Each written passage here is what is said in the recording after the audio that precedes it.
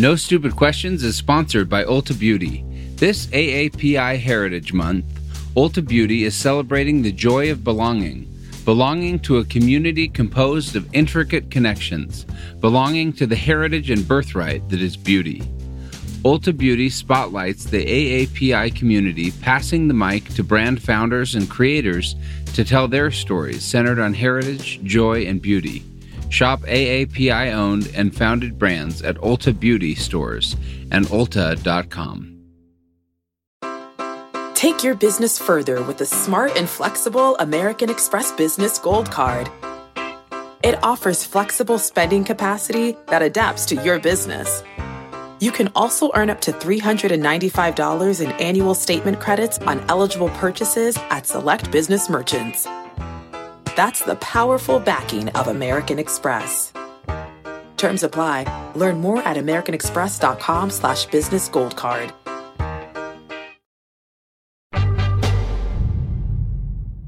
So, sorry, I've forgotten the actual question. I'm Angela Duckworth. I'm Stephen Dubner. And you're listening to No Stupid Questions. Today on the show, how important is emotional intelligence, really? You're having a performance review, and the person that you're giving the feedback to breaks out in tears and starts crying uncontrollably. What do you do next? Slap them hard across the face. Angela, do you care about politics at all? Not at all. Okay, good. That's two of us. I have a question that's kind of about politics, but I think it plays into your strengths beautifully. And the question is as follows. We have a new mayor in New York City. His name is Eric Adams. And he has said that as he assembles his administration, the number one criterion he's relying on to make appointments is emotional intelligence. And my gut reaction was that it's probably a great idea, but my question for you is emotional intelligence a truly real quantifiable quality? Like, is it a thing? Is it a thing that can be measured and relied upon? And B, assuming the answer to A is yes, is it so good that it should be the number one hiring criterion? Okay, I'm going to punt a little bit on whether this should be the number one criterion, but I do want to say that emotional intelligence is a thing. It's been studied for a few decades now. Peter Salovey, who I believe is president of Yale, but was a psychology professor at the time that he created a measure of emotional intelligence. Oh my goodness, you've just answered all the questions right there. You create the measure of emotional intelligence and you go on to become the president of Yale. I guess it works. Yes, well, believe me, there are many psychologists who study things that they don't have. In this case, it sounds like Peter Salovey, who I don't know personally, studied something that presumably university president that he does have. So EI, or emotional intelligence, is defined as an ability, not a tendency, but a capacity, something that you can or can't do, or, varying degrees in between, and has four components. First, that you should be able to perceive emotions. Second, that you should be able to use emotions, especially to your benefit in terms of improving your thinking. The third is that you should be able to understand emotions. And the fourth is that you should be able to manage emotions. So perceive, use, understand, manage. Let me make a slight left turn here and just ask about you. How high is your emotional intelligence?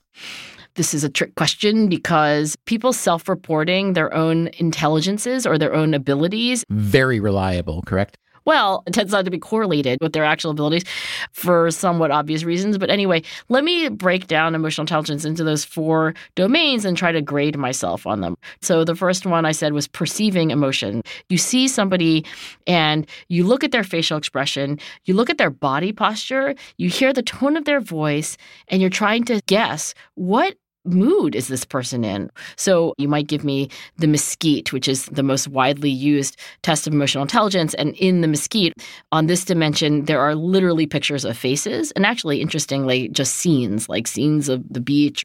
And you're trying to guess the mood. And the way it is graded is that they have experts and also consensus grading. What do most people see in this picture?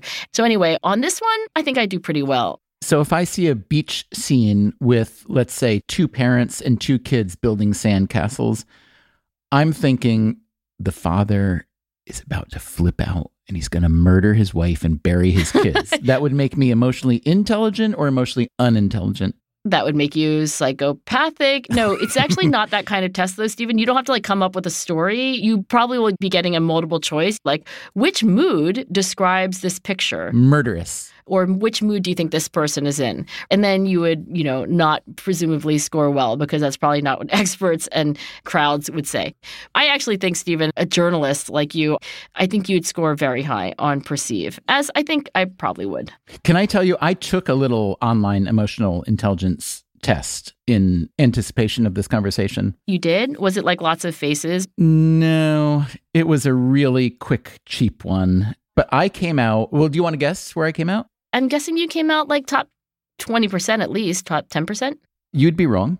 I came out as slightly above average. What? I will say this. I was very, very honest in my answers. Was it self-report, like you just answered things upon reflection, or was it an actual test? Yeah, like I do not become defensive when criticized. Strongly disagree, strongly agree. I can stay calm under pressure. Strongly disagree, strongly agree. Okay, I think questions like that are helpful for self-reflection, but the reason why these progenitors of the emotional intelligence scientific literature did not want to have a self-reflection, self-report test is they felt like nobody would do that for IQ. Wouldn't be like, how do you think you'd be able to solve right triangles?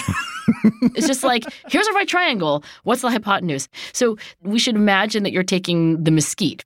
I think you would come out well above average. That is just the kind of thing that someone with high emotional intelligence would say to their friend who might not be so high on emotional intelligence. That's true. But there is this second component of being emotionally intelligent, and that is being able to use information about emotions. And so there are tasks, for example, and this is from the Mesquite website, what mood might be helpful to feel when meeting your in-laws for the very first time? So, Stephen, what mood would be helpful to meet Ellen's parents for the very first time? Well, I can tell you the first time I met my beloved's parents, it was a very interesting meeting. And one of the things that her father said that night, we were talking about this really interesting British writer, comedian, historian fellow. And my future father-in-law said to me that night, now he would make a good son-in-law. And I thought it was a hilarious thing to say. It is hilarious. But he didn't mean it funny. He meant it for realsies. My future wife and my future mother-in-law were both horrified that he said that, but I respected him for saying what he was really thinking. He came to like me just fine. So, sorry, I've forgotten the actual question. The question was, what mood might be helpful? What mood might be helpful? I would say kind. Is that a mood? That's not even a mood, is it? I don't know if it's quite a mood. I was thinking angry, sad, happy, proud, calm. I'm going to say yes to the positive ones. I would go with curious. I think curiosity is a great state to be in when meeting other people. For instance, why do you think that he would be a good son-in-law and I perhaps would not be? Yeah, like, oh, it's so interesting that you say that. You know, this is a hypothesis that George Lowenstein and I have been kicking around trying to figure out how to test it. But we believe that when you're meeting other people, the best thing that you can be is curious about them. When I'm on the receiving end of that and someone's just like, and then what happened? Oh my gosh, tell me about your brother. Tell me about your sister. Of course, I like them. But let me give you a question or an example of this third component of emotional intelligence, and that is understanding emotions. Understanding what emotions are, where they come from, why we have them, having a vocabulary of emotion. Some people have a much more sophisticated understanding of emotion, some people less so. In this one, for example, I'll just read from, again, the Mesquite website. A feeling of contempt most closely combines emotions of A, surprise and anger, B, anger and fear, C, anxiety and fear, D, disgust and anger. I would say disgust and anger. Yes. So this idea that you would be able to have the sophistication in a way, the metacognitive sophistication, that's the third component, understand. That to me is a tricky one because it suggests that to be good at emotional intelligence, one has to be a psychologist. are like really verbally adroit, that you would have all these nuanced words for different kinds of moods. But I do think what this is trying to get at is that some people have a more sophisticated understanding of emotions, what they do, their different flavors, and it kind of contributes to your overall emotional intelligence. Okay, let me give you the fourth one. This is management. Emotionally intelligent people are good at managing emotions, managing them in themselves, and also regulating them in other people. It's like you're having a performance review and the person that you're giving the feedback to breaks out in tears and starts crying uncontrollably. What do you do next? Slap them hard across the face. Not doing that, for example. So anyway, on these dimensions, perceive, use, understand, manage, I think I'd do pretty well on perceive. I think I would do pretty well on use. I'd do very well on understand. I would do somewhere in the middle on manage. You've told us in the past about your horrible temper, which I'm starting to really disbelieve. You just haven't seen it yet. I got to bring it out sometime. You know, if you could bring it out the next time, if you could show up with your anger intact and just unleash it. You can unleash it on me. I'm getting better at it. You know what? But still a weakness for me. I'm not somebody who's going to be at the top of the scale on managing emotion in myself or others. I've met people who are good at it. I'm not that great at it. So it's not yet at all obvious that if I'm, let's say, the mayor of a large American city and I'm looking to hire a great transportation secretary and education secretary, police chief, and so on, that emotional intelligence should be the number one thing that I'm concerned about. Can you persuade me that maybe it is a really, really useful measure? I mean, if you think about just what somebody has to do in the positions that he's thinking about, obviously you do want people who are really good at perceiving, using, understanding, and managing emotion, because there is so much emotion in all of the relationships that we have with other people. You know, emotional intelligence is highly related to empathy, and you want that in our leaders. It's not hard to make a case for emotional intelligence. So I'm all for embracing emotional intelligence and putting it in the portfolio of metrics that we're using to, let's say, select an employee, or in this case, a city department head or so on. But my knee-jerk skepticism would say, yeah, but can emotional intelligence make up for, let's say, operational stupidity? Like, I can see caring very much about the emotional intelligence of, let's say, an education secretary, right? I really understand the need for high emotional intelligence there because you're dealing with an incredibly fluid, dynamic system with all kinds of people, teachers, students, their families. And yes, I want that education secretary to understand their emotions and their struggles and so on. But what about the transportation secretary? Wouldn't I prefer operational competence and experience as opposed to emotional intelligence? I don't think there are any data that I can speak to that say, for these occupations, emotional intelligence is more important, less important than technical skill. These things, by the way, tend to be positively correlated. So you don't have to expect that if somebody is high in emotional intelligence, they're necessarily lower in technical skill or general intelligence. In fact, given the way things correlate, likely these people are going to also have those other things. They're just not the same thing. I should just say that when there are studies of emotional intelligence predicting professional success, these studies tend to find that emotional intelligence is a positive predictor of doing well. So it's not that the mayor is wrong to be thinking about that. Right. I could imagine a little bit of emotional intelligence going a long way. So I'm advocating for that. On the other hand, I'm saying that the mayor of New York City, really? Emotional intelligence? Yeah, that's good. That should be in the portfolio. But number one? Yeah, I'm not sure I'm going to go with number one for emotional intelligence. But, you know, then it would make me, if the mayor were here ordering us around, not very emotionally intelligent to trash his number one criterion. But he might say, well, what's a better idea? So what is a better idea? I kind of made a half-hearted argument for being very competent at execution and experience around transportation or policing. But what would be a better baseline criterion? Let's think about things that might be on the podium with emotional intelligence and might supersede emotional intelligence. The most obvious thing, the foil for emotional intelligence, and the reason I think it's called emotional intelligence is because there was the idea of general intelligence or cognitive ability or how smart you are, right? And that was the contrast. So when emotional intelligence came on the scene, it was like, oh, think about EQ, your emotional quotient, not your IQ. Mm-hmm. So I guess you could ask yourself, which would you rather have? Somebody who's really, really smart or somebody who's really, really smart about emotions and people? Well, as I learned from my friend Angela, we never want to have the either or choice. See, we're always going to cheat and be like, well, you want both. Plainly, I want both. Still to come on No Stupid Questions, Stephen and Angela discuss the dark side of emotional intelligence. This guy makes Machiavelli look like your neighborhood pharmacist who's trying to help you out.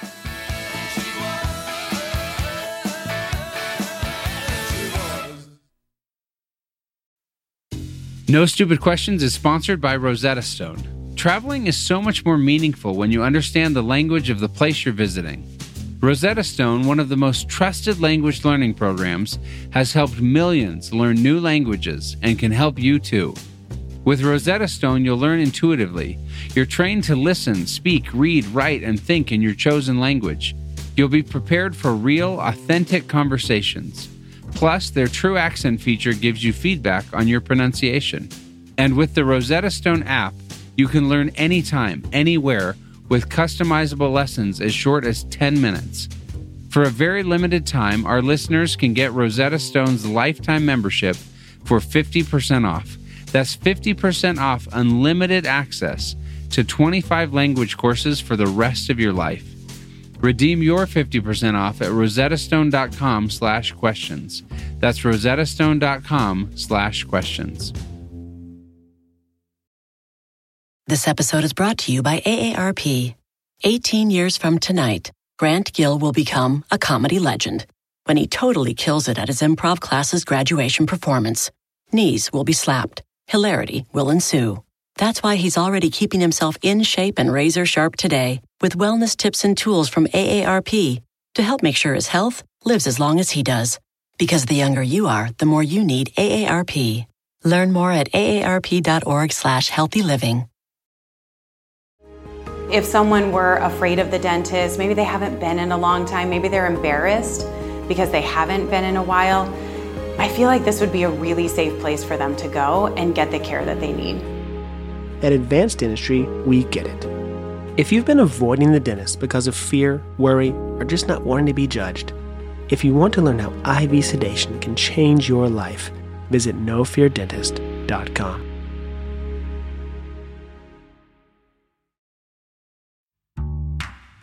Before we return to Stephen and Angela's conversation about emotional intelligence, let's hear some of your thoughts on the topic. We asked listeners to send us voice memos about what the concept means to them. Here's how you responded. At its worst, it's manipulation. At its best, it's just having a really good, caring friend who's with you through thick and thin.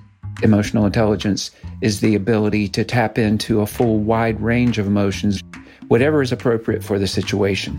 It's like about respect and empathy, and it's kind of like the opposite of how anyone would act on Succession. So we got a lot of great messages, but one of the common themes seemed to be about masculinity and emotional intelligence. And we wanted to play you a couple of those messages.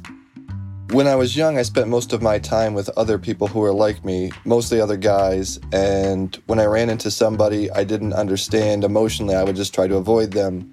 In my mid-20s, I got married and started a career where I deal with the public, and all of a sudden I found myself in situations where I had to understand people's emotions and empathize with them. Honestly, I found it exhausting then, and I still find it exhausting now, 20 years later.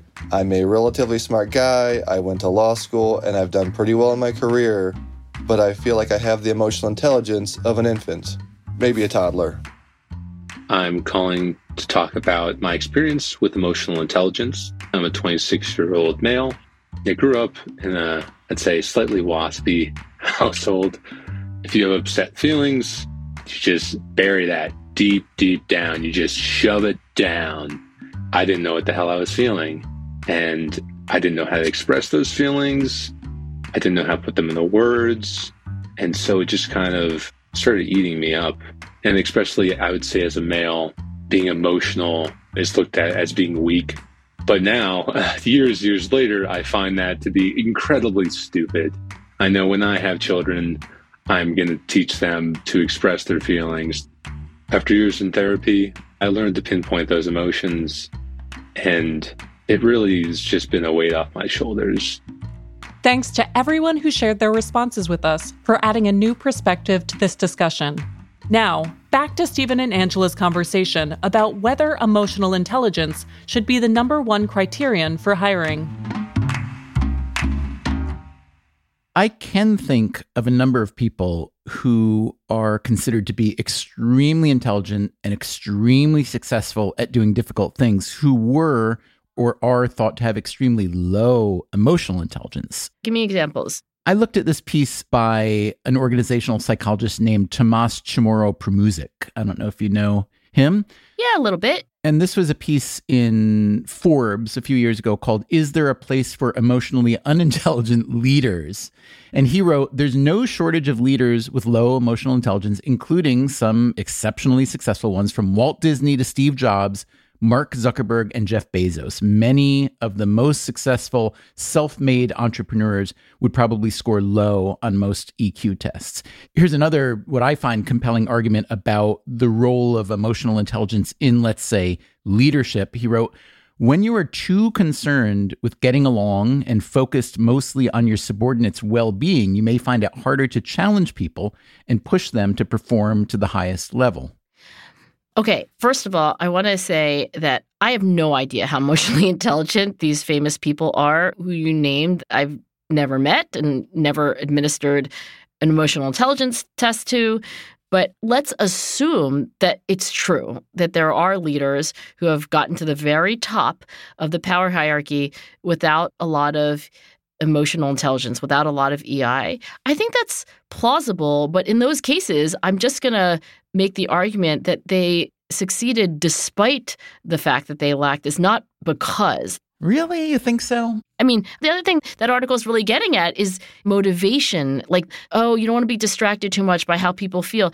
But that's not what EI, when it was defined as an ability, the very important part of the definition was that it's the ability to do these things, not the tendency to do these things, not the desire, but just the ability to perceive, use, understand, and manage emotion. That feels a little hair-splitty because it's like saying I have the ability to shoot a 59 while playing golf, but I'm going to choose not to take up that ability. It sounds so amazing, emotional intelligence, that if I have that ability, of course I would exercise it, right? But I think that line there that you read me about how, like, well, if you're kind of overly concerned about how other people are feeling, I mean, just the capacity to perceive that someone is feeling badly, the capacity to use that information, the capacity to understand that when somebody's depressed, it comes from thoughts of hopelessness, and then having an arsenal of techniques to manage your own emotions and others. First of all, I want to say that no, it doesn't mean you have to exercise that. It doesn't mean that you're always going to do it.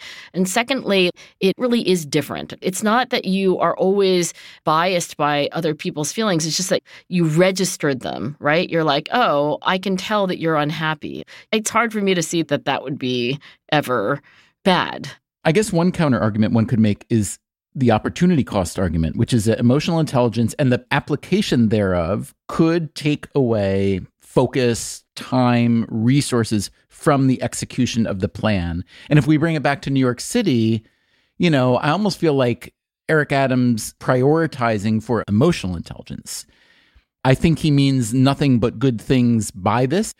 But I could also imagine how saying that you're prioritizing for emotional intelligence is sort of a pre-excuse for mediocrity. Wait, how so? Like, after 4 years of being mayor, it's true, we did not build any affordable housing, but we really felt the pain of the people who needed affordable housing while we were busy not building it.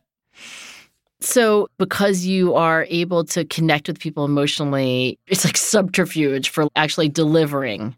A little bit of moral licensing, perhaps. Like, I'm going to identify and feel compassion toward these people, whether it's in my firm, my family, or so on, I'm going to exhibit my emotional intelligence because I know that emotional intelligence is well thought of, and I want people to think well of me. But is it possible that it might keep me from actually executing on the things that in the end would be more important than exercising my emotional intelligence? Okay, I think that's a plausible argument. I read this article that kind of blew me away. It's by a young psychologist named Anton Gollwitzer. It's about autism and social psychological skill. So I think you know what autism is. It's a disorder that is diagnosed when somebody has extreme difficulty in person perceptions. But basically, these people are very low in emotional intelligence. And the finding here is that people who tend to be higher in autism end up being more psychologically skilled. In particular, they have these questions that they ask people that are like right out of a textbook for social psychology. There are things like people tend to overestimate the amount that other people share beliefs and attitudes. That's pluralistic ignorance. So how do people do on this? Well, some people get it right, some people get it wrong. Turns out people who are on the spectrum for autism are more likely to get these textbook questions from social psychology right. I mean, it kind of blew me away. But it's possible that in a way there's a crowd out effect or something. It's like maybe people who are really emotionally intelligent are actually distracted by all the emotions that they're perceiving, and they're kind of swayed by the last cheerful conversation they had with someone. And maybe the clear-eyed person who's ignoring all that actually sees through to certain patterns, and in this case, even like sees human nature more clearly. That is really interesting. I feel we can't leave this conversation without bringing up an article written by a colleague of yours, Adam Grant. This was from The Atlantic in 2014. But this piece was called The Dark Side of Emotional Intelligence. I don't know this article. So he wrote, emotional intelligence is important, but the unbridled enthusiasm for it, as practiced by people like Angela Duckworth, I add parenthetically, Adam Grant did not write that. The unbridled enthusiasm has obscured a dark side. New evidence shows that when people hone their emotional skills, they become better at manipulating others. And he gives examples of two polar opposites who had very high levels of emotional intelligence. He gives the examples of Martin Luther King. And the other one, do you want to guess? I almost feel like this is a cliche. Oh my gosh, tell me it wasn't Donald Trump. Nope, go right to the top of the bad pyramid. Is it like Machiavelli? No. This guy makes Machiavelli look like your neighborhood pharmacist who's trying to help you out. Hitler! Yeah, that's always the go-to. Right. So Adam Grant's argument is that leaders who master emotions can rob us of our capacities to reason. Now, I have to say, when I read this, I didn't think this is what we're talking about. This piece, again, was titled The Dark Side of Emotional Intelligence. To me, that doesn't sound like the emotional intelligence that you've been describing. To me, this sounds like being able to read people in order to manipulate or manage them in a way that may be good, but could also be bad. Well, I will say this. When emotional intelligence was defined as an ability, it didn't say that you would have the judgment to deploy that ability in the right way. It also didn't say that you would have the morality or the moral principles to deploy that ability with any kind of integrity. So, yes, you can be an emotionally intelligent dictator who uses your ability to perceive, use, manage emotion to ill ends. I think that's the difference between ability and character. And in general, I would say that like the ability is, more is better. But the reason why you need character is because that on its own doesn't say that ultimately it's going to be a good thing for anybody. Ability implies it can be learned, even by someone who is low on the scale, or let's say someone who is slightly above average, maybe like me. So if one were to embrace the idea that emotional intelligence is indeed valuable, good for oneself and good for others, then can you give me one takeaway idea for increasing my own emotional intelligence, even if just a hair? So the Yale Center for Emotional Intelligence is devoted to the education of emotional intelligence. They have this program called Ruler. It's like a whole curriculum. There are exercises. I think that most people who are experts in emotional intelligence believe that it's an ability that's malleable and that you can get better at it, and you can do that through practice and through activities. Also, there are books like Permission to Feel by Mark Brackett from Yale. And the whole point is read this book. You can become a little more emotionally intelligent by the end. So you're saying that I, by dint of asking you a question about emotional intelligence and hearing you out today, have probably set myself up to become more emotionally intelligent. 1 millimeter more emotionally intelligent? Yes, I think that's right. You're giving me 1 millimeter? That's it? Well, did you want like a yard? Actually, that would be a different system. I mean, I'd really like to be police chief of New York City. So if you can jack me up a little bit there, I'd appreciate it. Yeah, I don't think one conversation you're going to get more than 1 millimeter. But look, I will say this. I think that people who consider abilities like emotional intelligence to be malleable, to be learnable, et cetera, it's a little bit of a self-fulfilling prophecy. So I'm all in on trying to learn it. And here is one more specific thing that Mark Brackett, who goes around, does workshops, helps schools, he says so many of us when we're in a conversation ask like, oh, Stephen, how are you? That elicits usually a knee-jerk, I'm fine. Fine, thanks. So he likes to ask, and I've tried to do it myself. I think it's really useful. How are you feeling? And I'll just say that foundational to all of this emotional intelligence in its various facets, the first thing is to notice. Notice yourself, notice other people. So I don't know if it's a millimeter, I don't know if it's a centimeter, but you would get somewhere by asking the next person that you're going to have a meeting with, not just how are you? I'm fine, but in a sincere way, how are you feeling? And then answering it yourself. Right. How are you feeling, and what can you do to help me become the police chief of New York City? Exactly. Do you know Eric Adams? Because I'd like an introduction. No Stupid Questions is produced by me, Rebecca Lee Douglas. And now, here's a fact check of today's conversation. In the first half of the show, Angela runs through sample questions from the Mesquite, or the Mayer Salovey Caruso Emotional Intelligence Test. She says that curious would be a good answer to the question, what mood or moods might be helpful to feel when meeting your in-laws for the first time? However, in the Mesquite sample test, the choices are tension, surprise, and joy. Curious is not an option. Test takers are told to rate the usefulness of each mood on a scale of 1 to 5. Mark Brackett, the director of the Yale Center for Emotional Intelligence, says that someone with high emotional intelligence would likely mark slight tension, mid-surprise, and moderate joy. Later, Angela says she doesn't think data exists on which occupations require more or less emotional intelligence. While I wasn't able to find reliable data on this exact question, I did find a related meta-analysis from researchers at University of Illinois Urbana-Champaign. They found that emotional intelligence positively predicts performance for high emotional labor jobs like sales and childcare, and negatively predicts performance for low emotional labor jobs like data analysis.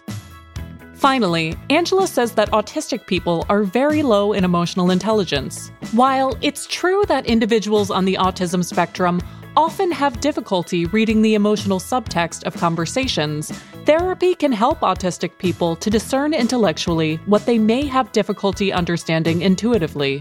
That's it for the fact check. Coming up next week on No Stupid Questions, when it comes to long shots, how useful is hope? I threw my hat in the ring, and I did not receive the EDAN prize. And I tried for it again the next year, and again did not receive the EDAN prize. And this year I will apply for the EDAN prize, and I am sure I will again not receive the EDAN prize. If you'd like to share your thoughts on the topic, email a voice memo to nsq@freakonomics.com with the subject line, Long Shots. Tell us about the longest long shot you've ever taken and what you learned from the experience. Make sure to record someplace quiet, and please keep your thoughts to under a minute. Maybe we'll include them on the show. No Stupid Questions is produced by Stitcher and Renbud Radio and is a part of the Freakonomics Radio Network. which also includes Freakonomics Radio, People I Mostly Admire, and Freakonomics MD. This show was mixed by Eleanor Osborne. Our staff includes Allison Craiglow, Greg Rippin, Morgan Levy, Zach Lipinski, Mary DeDuke, Ryan Kelly, Jasmine Klinger, Emma Terrell, Lyric Bowditch, and Jacob Clementi. Our theme song is And She Was by Talking Heads. Special thanks to David Byrne and Warner Chappell Music. If you'd like to listen to the show ad-free, subscribe to Stitcher Premium. You can follow us on Twitter at NSQ_show and on Facebook at NSQ Show. If you have a question for a future episode, please email it to nsq@freakonomics.com. To learn more or to read episode transcripts, visit freakonomics.com/NSQ. Thanks for listening. Knock, knock. Who's there? Interrupting cow. The interrupting cow Moo. trope. You know what? It's still funny. That's why it's a classic. The Freakonomics Radio Network, the hidden side of everything. Stitcher. This is a big year. The Ohio Lottery's golden anniversary. 50 years of excitement, of growing jackpots and crossed fingers. 50 years of funding for schools, of changed lives and brightened days. 50 years of fun, and that is worth celebrating. So watch for can't-miss promotions, huge events, and new games that will make the Ohio Lottery's 50th year its biggest one yet. Learn more at funturns50.com. Look around. You can find cars like these on AutoTrader, like that car riding your tail. Or if you're tailgating right now, all those cars doubling as kitchens and living rooms are on AutoTrader too. Are you working out and listening to this ad at the same time? Well, multitasking pro, cars like the ones in the gym parking lot are for sale on AutoTrader. New cars, used cars, electric cars, maybe even flying cars. Okay, no flying cars, but as soon as they get invented, they'll be on AutoTrader. Just you wait. AutoTrader. When you need mealtime inspiration, it's worth shopping Kroger, where you'll find over 30,000 mouth-watering choices that excite your inner foodie. And no matter what tasty choice you make, you'll enjoy our everyday low prices, plus extra ways to save, like digital coupons worth over $600 each week. You can also save up to $1 off per gallon at the pump with fuel points. More savings and more inspiring flavors make shopping Kroger worth it every time. Kroger, fresh for everyone. Fuel restrictions apply.